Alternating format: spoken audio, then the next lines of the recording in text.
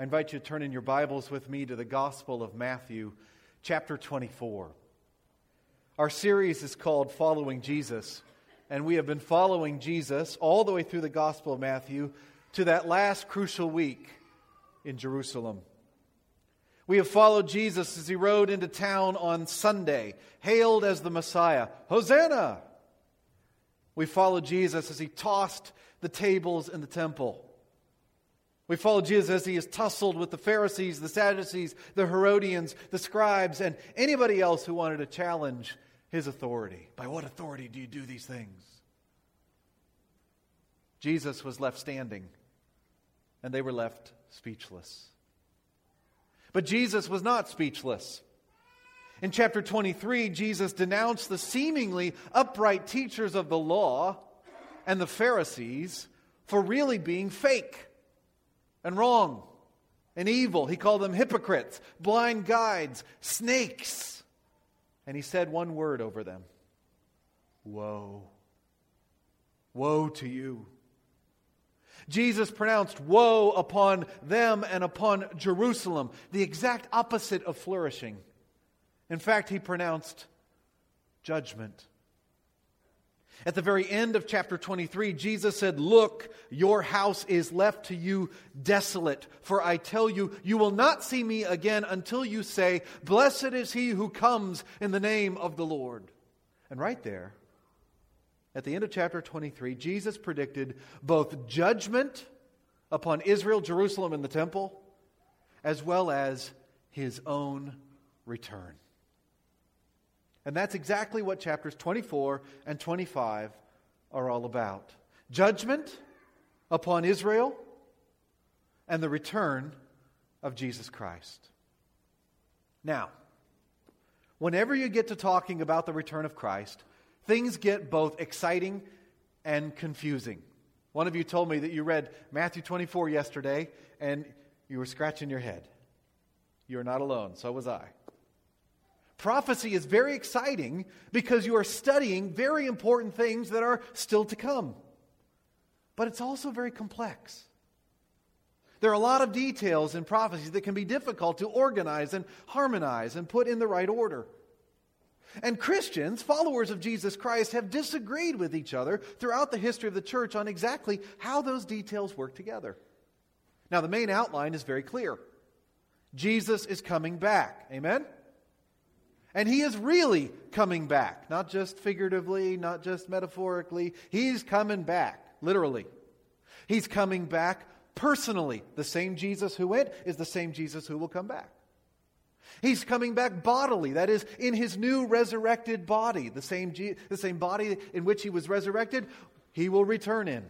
It's not just some kind of ephemeral spiritual thing, return. It'll be real in every sense of the word. And it will be glorious. He will return as judge and king.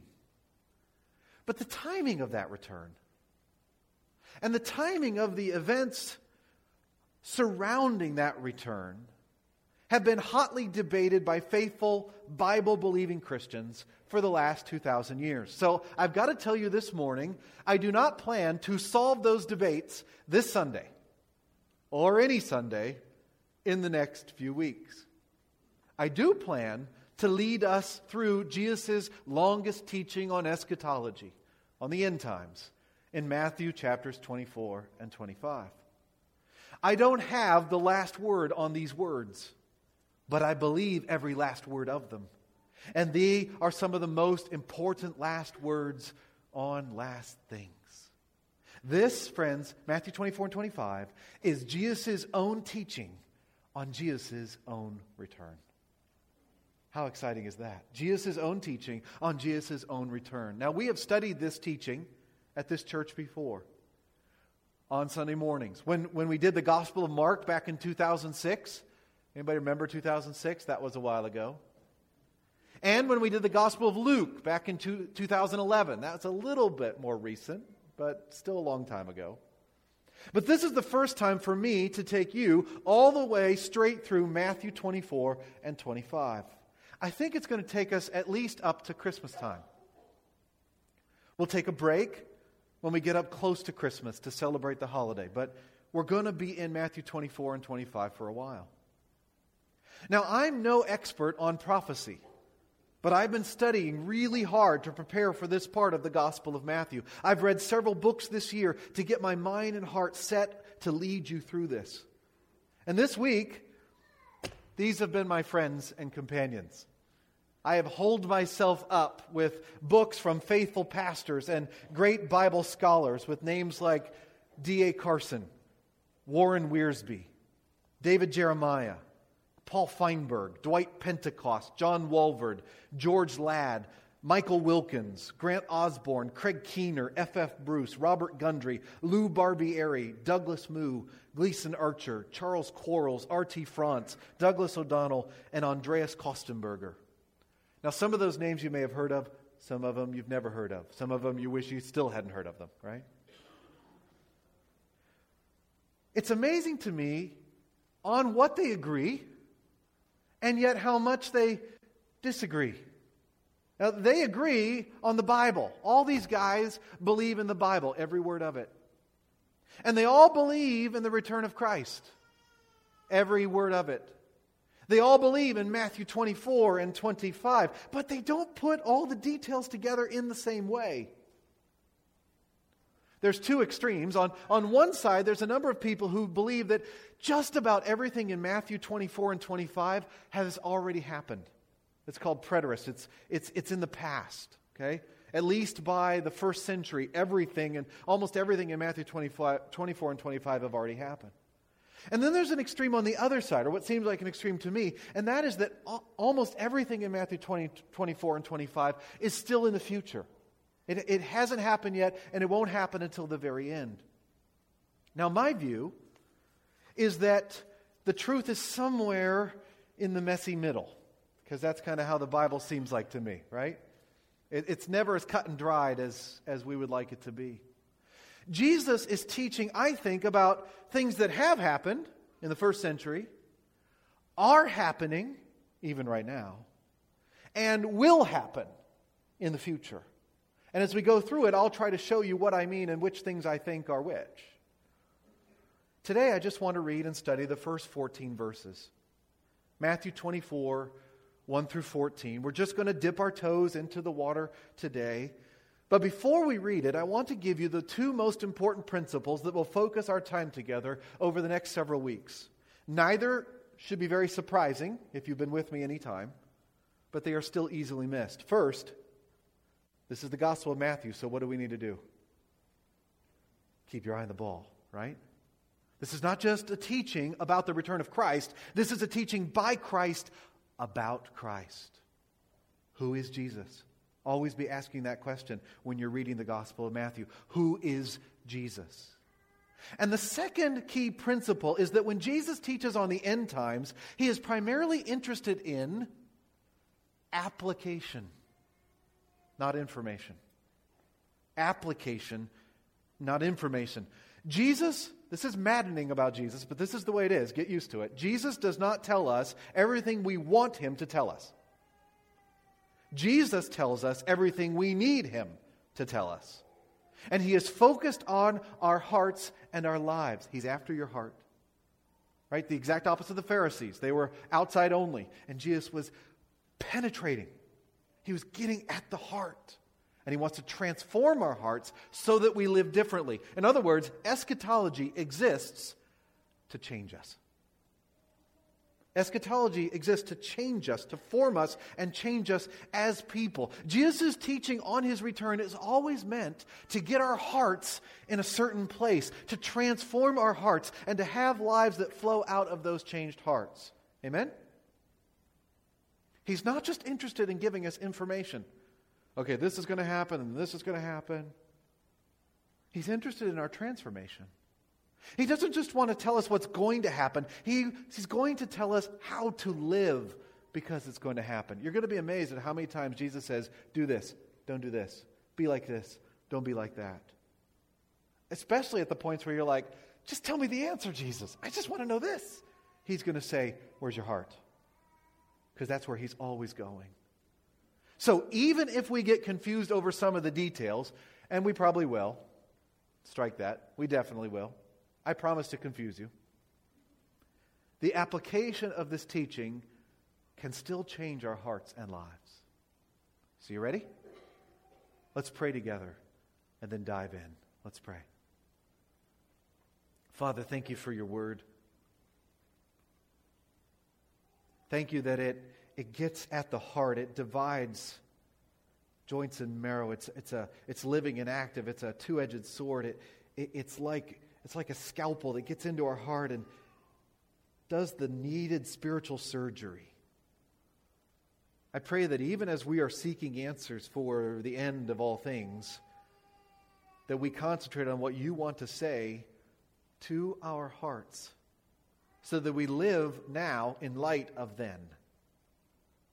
I pray for clarity.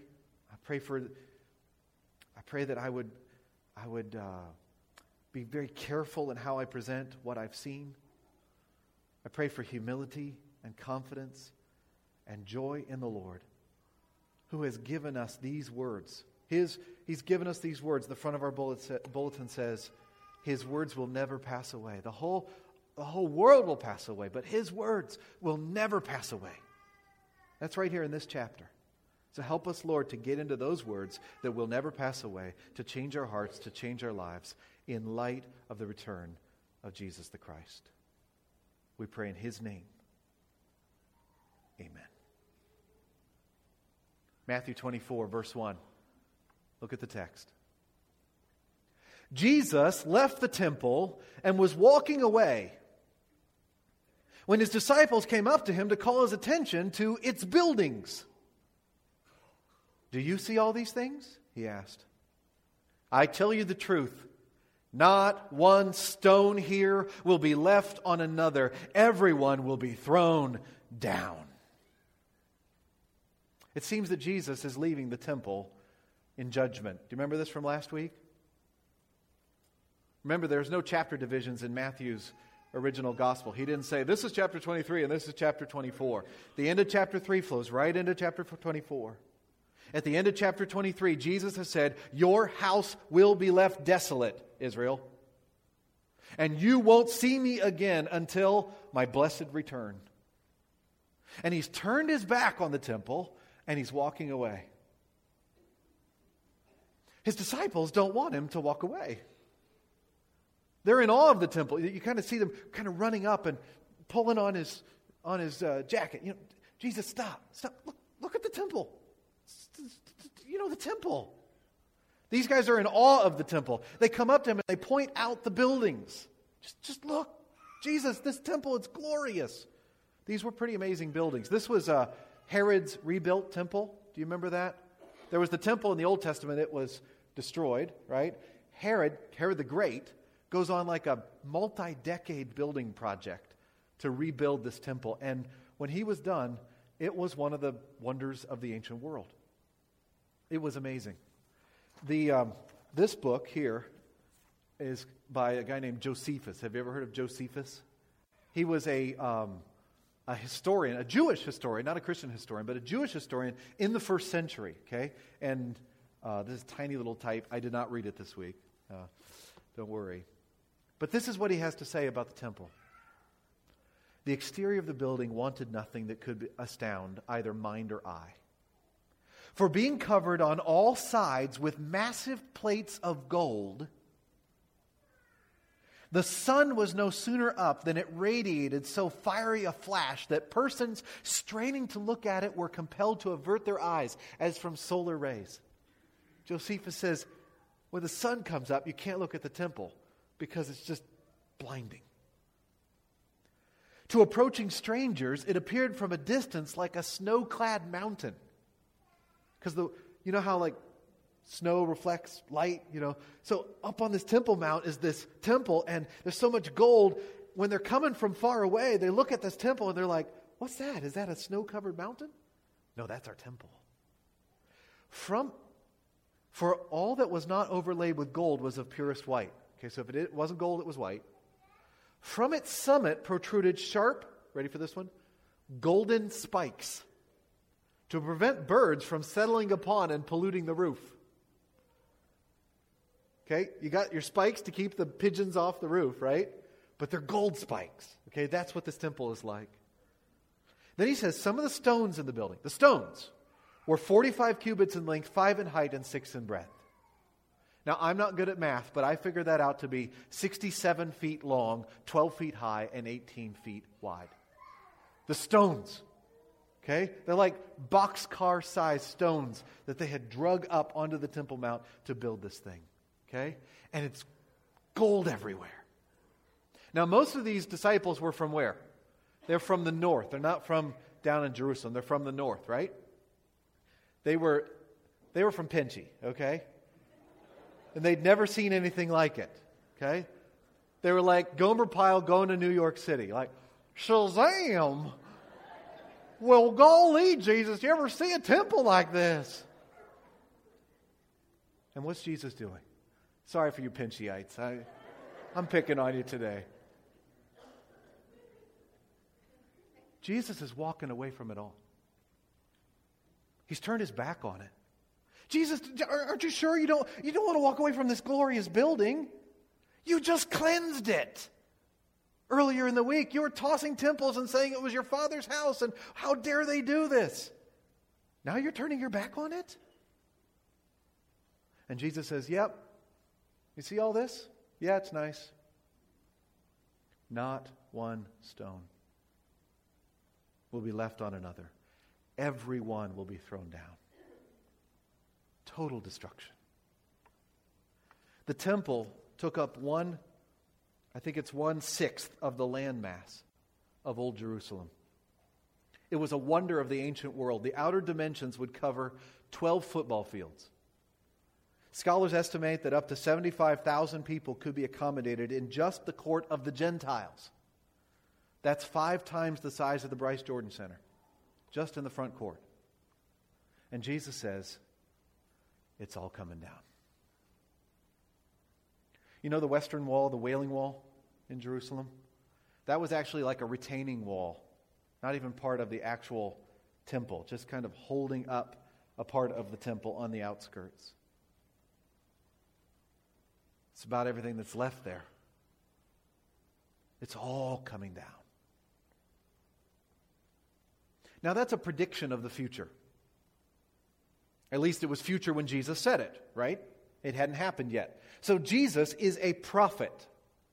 And he's a prophet like no other. Now he's not just a prophet, but he is a prophet. He predicts the future. He's a prophet like the one foretold in Deuteronomy 18. He knows the future, and when he says something is going to happen, that's exactly what's going to happen. Like the fig tree withering earlier in the week. And like this temple being torn down. I'm sure his disciples could hardly imagine it. Could hardly imagine it. So his disciples want to know more. They are probably devastated by this prediction. They cared so much about the temple. They wanted the Messiah to protect the temple and to kick the Romans out of Jerusalem and out of Israel. But here this person whom they believe is the Messiah is now predicting the destruction of their beloved temple. This probably seemed to them like the end of the world. Like just about nothing worse could ever happen. So they're looking, understandably, for more details. Look at verse 3. As Jesus was sitting on the Mount of Olives, the disciples came to him privately. Luke tells us it's Andrew and Peter and James and John. Tell us, they said, when will this happen? And what will be the sign of your coming and of the end of the age? Now, we don't know what they understood and what they didn't. They probably thought that all of that in their question was the same thing. The destruction of the temple, the coming of the Christ, and the end of the age. Makes sense. We know now that they are related, but they are not the same. Jesus knew that then, of course, as well. And like I said, Jesus doesn't always tell us what we want to know. He tells us what we need to know. And he tells us what a difference what we need to know should make in our lives. So I haven't told you yet the name of this morning's sermon. All that was an introduction. Don't worry, it's a short sermon. Here's the name of the sermon. It's called Birth Pains. I get that name from verse 8, where Jesus says, all these are the beginning of birth pains. We also call those labor pains, right? Anybody here ever experienced labor pains? We all have. Just some of us were inside at the time, right? No, you know what I mean. Moms, labor pains. Fun? Like, you keep doing it? Now, I've never had labor pains, but I've seen people have them. Jesus is going to list several things that are going to happen in the world and to the disciples, and he's going to call them birth pains. What's the deal with birth pains? Birth pains tell you that something big is happening. Amen? Something big is coming. Rayanne is what? 9.5 pounds, right? Something big. What was it? 9 pounds. Okay. 9 pounds bad enough, Pastor Matt. Yeah. Something big is coming. Right? And they hurt. They're called pains for a reason. They're painful. They are not happy, pleasant things. They are travail. The King James, if you have the King James, it uses the word what? Sorrows. But you know that there's sorrows that lead to joy, right? There's sorrows that lead to joy. They're big sorrows that lead to big joy. When all goes well, after all that pain, you get to hold a little baby. Birth pains tell you that something big is happening. It's definitely happening. They're painful, but after the pain, you have incredible joy. But one more thing. They don't tell you when the baby is actually going to come. They tell you it's going to come. It's inevitable. You got a baby in there, you got pains. At some point, you're going to have a baby out of there. But they don't tell you when. Anybody here ever have false labor, ladies? You don't have to raise your hand if you don't want to. You don't have to tell us your labor stories. You have labor one day, pains one day, and then you think, ho, here we go. Bags are packed. And then the next day, I thought it was going to be today. And it wasn't. And the next day, maybe you have some pains. And there's a little bit more. And you start to time them, right? Time the contractions. And then they back off again. Who's got the record in here? Anybody in here was in active labor for 24 hours? If you want to tell us. You don't have to tell us. There's 1, 2. All right, how about 36? Anybody here 36? Do I hear 36? 36. 48. Do I have? Does anybody here have active labor for 48 hours? Anybody have been in more than 48? Wow. Okay. How long was Mary Beth in labor, Jimmer? 30 seconds? Something like that? The presence of birth pains tells you that you're in the last days of your pregnancy. But not much more than that when it comes to timing. And Jesus says that what these things in verses 4 through 14 are like is they're like birth pains. And he also tells us how we should live while we're living in the time of labor. I've got 3 for you this morning. Here's the first one. Don't be fooled. Look at verse 4. Jesus answered, "Watch out that no one deceives you. For many will come in my name claiming, 'I am the Christ,' and will deceive many." So they asked him about the timing. Does he answer their question? I don't think so. They asked him about the timing, and they asked him about signs, and he says, don't be deceived, don't be misled, don't be led astray. For many people claiming to be authorized by Jesus, or even to be Jesus himself, will deceive many. Has that happened? It sure has. In fact, it happened in the first century. This is one of those things that happened then. And it's happening right now. And it's going to happen some more. It's birth pain. These deceivers have names like Sun Myung Moon, and David Koresh, and Jim Jones. And they are sneaky, and they don't always look like bad people. They sound really good. This week I read a National Geographic article from 2017 about 5 living people who believe that they are in some way Jesus Christ himself in the flesh. National Geographic article. And the crazy thing about it is not that they believe it, but that they have followers, right? People believe that stuff. And of course, it doesn't have to be that blatant. There are plenty of false teachers out there who speak in the name of the Lord, but are really leading people astray. The word for deceive there in verse 4 and verse 5 is planeo. Does that sound like anything? Like a planet, which we thought were wandering stars, right? So, in other words, it's getting off track. Jesus says, don't let anybody get you off track. Are you in danger of getting off track? If you don't think you are, you are. We all are if we don't watch out. See that warning in verse 4? Watch out! Are you watching out? I think a lot of people don't pay enough attention to what they're being taught, what they're taking in, what they're believing, what they're following. And that's even by me. Don't just swallow everything I say. I am just a man. Read your own Bible. Check what I say against that. Remember the Bereans in the book of Acts? They were noble because they fact-checked the Apostle Paul. If you have to fact-check the Apostle Paul, you better fact-check Pastor Matt. Christians need to develop discernment because there's a lot of false teaching out there. So is that a sign of the end times? Yes, it's a birth pain. It doesn't tell us that the end is here, but it does say the end is coming. Look at verse 6. You will hear of wars and rumors of wars, but see to it that you are not alarmed. Such things must happen, but the end is still to come. Here's number 2. Don't be scared. Don't be fooled, and don't be scared. You're going to hear about wars and rumors of wars, but don't be alarmed. I don't know about you, but that's the exact opposite of how I feel when I hear there's a war. I'm alarmed. I get scared. But Jesus says, don't be scared.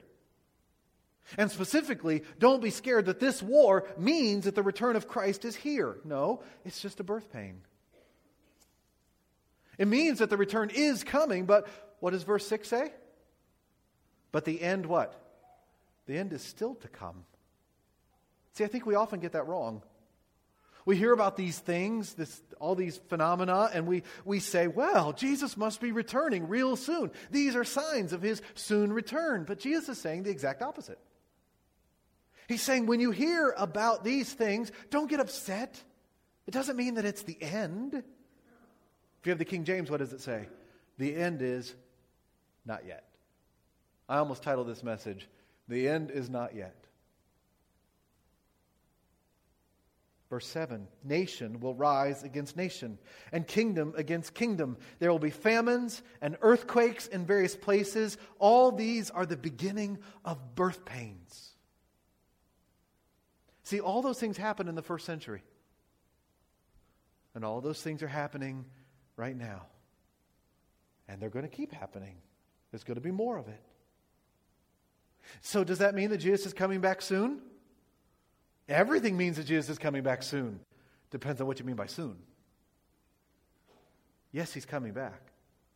And soon there are labor pains going on. We feel it. But you can't tell from labor pains exactly how close we are. Ever since Jesus came back from the dead, the last days have begun. But we don't know if we're living in the last of the last days. These are the beginning of birth pains. So don't be scared. I can only imagine what it's like for you ladies when you feel the birth pains. How much fear might be there. What's going to happen? Don't be scared. The whole world is having birth pains. Don't be scared. I think that's the exact opposite of what we normally think about when we think about the end times. Do the end times scare you? They shouldn't. Jesus says, see to it that you're not alarmed. In other words, as much as you've got a say in it, don't let them scare you. Don't let the end times scare you, Christian. Jesus provides this teaching not to frighten us, but to encourage us. The end times should bring us hope. The end time should produce in us peace. Eschatology should give us joy. Here's why. I've read the end of the book, and Jesus wins. And we win because we're with Jesus. Don't be scared. It's so easy to look out on this world and be scared. There's a lot of trouble in this world. Yes, there is. Jesus said it would be so. He said, in this world you will have trouble, but take heart, I have overcome the world. We have nothing to fear. At the end of all these birth pains is glorious joy that far outweighs all the trouble. Look at verse 9. Then you'll be handed over to be persecuted and put to death, and you'll be hated by all nations because of me. Yes, it's going to get hard. There will be trouble, persecution, tribulation, trials, executions, hatred. Fun times. Not so much. Just last week we prayed for the persecuted church, right? And that could be us anytime. Jesus says to be ready for it. Why? Why? Keep your eye on the ball. Why would we be hated by all the nations? Why would Christians be hated by different people groups out there? What does he say in verse 9? Because of me. Yeah. Because of my name. Because we belong to Jesus. Keep your eye on the ball. This is about Jesus. Even your pain, even your death is not about you. It's about Him. Verse 10. At that time, many will turn away from the faith and will betray and hate each other, and many false prophets will appear and deceive many people. What does that sound like? When does that sound like? Well, it sounds like the New Testament to me. Read your New Testament. These things happened in the first century. And it also sounds like today. These are birth pains. They were true in the first century, and they've been true every century since. Josephus here chronicles all of them. If you want to just read through Josephus, probably not in this edition, the words are too small. You will see all these things happened in the first century. And if you scroll down your social media feed, you'll see them today. Many are turning away from the faith. The largest religious group growing in the United States are the nuns, not the Catholic nuns, N-U-N, but the N-O-N-E-S. In other words, no affiliation. I don't know anything about this Jesus stuff. I'm not a Christian. I'm a nun. Put me in the nun category. No religion. Many are turning away from the faith. This summer, a former pastor named Joshua Harris announced that he no longer is a follower of Jesus Christ. Maybe you've heard of Josh Harris. I loved his books. I would recommend them. I quote them from sermons. In the sermons, I gave them to a bunch of you when you graduated from high school. Here, read this book on relationships. Josh Harris, I Kiss Dating Goodbye. Boy Meets Girl. Take this book. This is really good stuff. No longer. Josh has turned away from the faith. Hopefully he'll come back. Let's pray for that. But we shouldn't be surprised that people apostatize. Jesus said it would happen. Right here in Matthew 24. And professing Christians at each other's throats, that's happening too. False prophets, false teachers in churches, in the radio, in books, on TV, on the internet. But this is not a reason to be scared. That's a reason to be wary. Don't be deceived. Watch out. Be discerning, but not to run away. Instead, we run to Jesus. Look at verse 12. Because of the increase of wickedness, the love of most will grow cold, but he who stands firm to the end will be saved. Number 3 and last, don't grow cold. The answer to all of this apostasy and false teaching is to run towards Jesus. To run towards good teaching, to run towards faith, to run towards loving Him. The answer to all this falling away is to stand firm. You see how Jesus is focused on our hearts? Has He answered their question? I don't think so. Hasn't been a win yet. Hasn't been a sign yet. Instead, he said, let's talk about your heart. Stand firm. Don't be fooled. Don't be scared. And don't let your heart grow cold. Keep your heart warm towards the Lord. Keep pursuing Him. Keep praying. Keep meeting with Him. Keep focusing on Him. Keep trusting in Him. That's what genuine believers do. That's why he says, he who stands firm to the end will be saved. Not because you've somehow earned your salvation by making it to the end, but because real faith keeps trusting in the Lord. Stand firm to the end. Either to the end of your life or to the return of Christ, whichever comes first. Because Jesus wins. Look at verse 14. And this gospel, this good news of the kingdom will be preached in the whole world as a testimony to all nations. And then the end will come. Not yet. But someday when the Lord decides that the preaching of the gospel has been heard in the whole world, then the end will come. But for now, it's birth pains. Someday, the Great Commission will be fulfilled. We won't need the pictures on the back of the wall because the Great Commission will be fulfilled. We won't need to share the gospel with our friends and family because the Great Commission will be fulfilled. There's a promise here that the Great Commission to go to all those nations, all the nations that hate us because of Jesus, all the nations will hear that Jesus Christ is King, and then the end will come. Now, I think that's also a birth pain. I think a case can be made that this also happened in the first century with the preaching of Paul as he made it around to the known world. I think a case can be made it's also happening. It's been happening every century since. But Jesus says that one day it will all be over. And we need to hang on for that day. Stand firm. Preach the gospel. Take that good news to this needy world this week.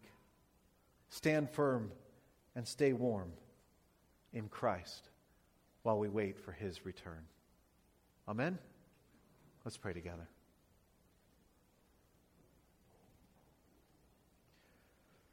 You can't stay warm unless you've gotten warm in the first place. If you've never trusted in Jesus Christ as your Lord and Savior, you are outside of all these promises. And His return will be a terrible, awful thing for you for all eternity. Doesn't have to be. We invite you to turn in your heart and trust in the Savior, the Lord Jesus Christ, who died on the cross for your sins. He died to give you new life, life forever with Him. We invite you to receive Him as your Savior and Lord, even right now. Heavenly Father, thank you for this firm and sure word. Thank you for how it goes after our hearts. Help us in our hearts to be changed by it. To not live differently because we've listened today to your word. To not be fooled. To not be scared. To not grow cold. But instead to stand firm and say, it is well with my soul. We pray this in the name of Jesus. Amen.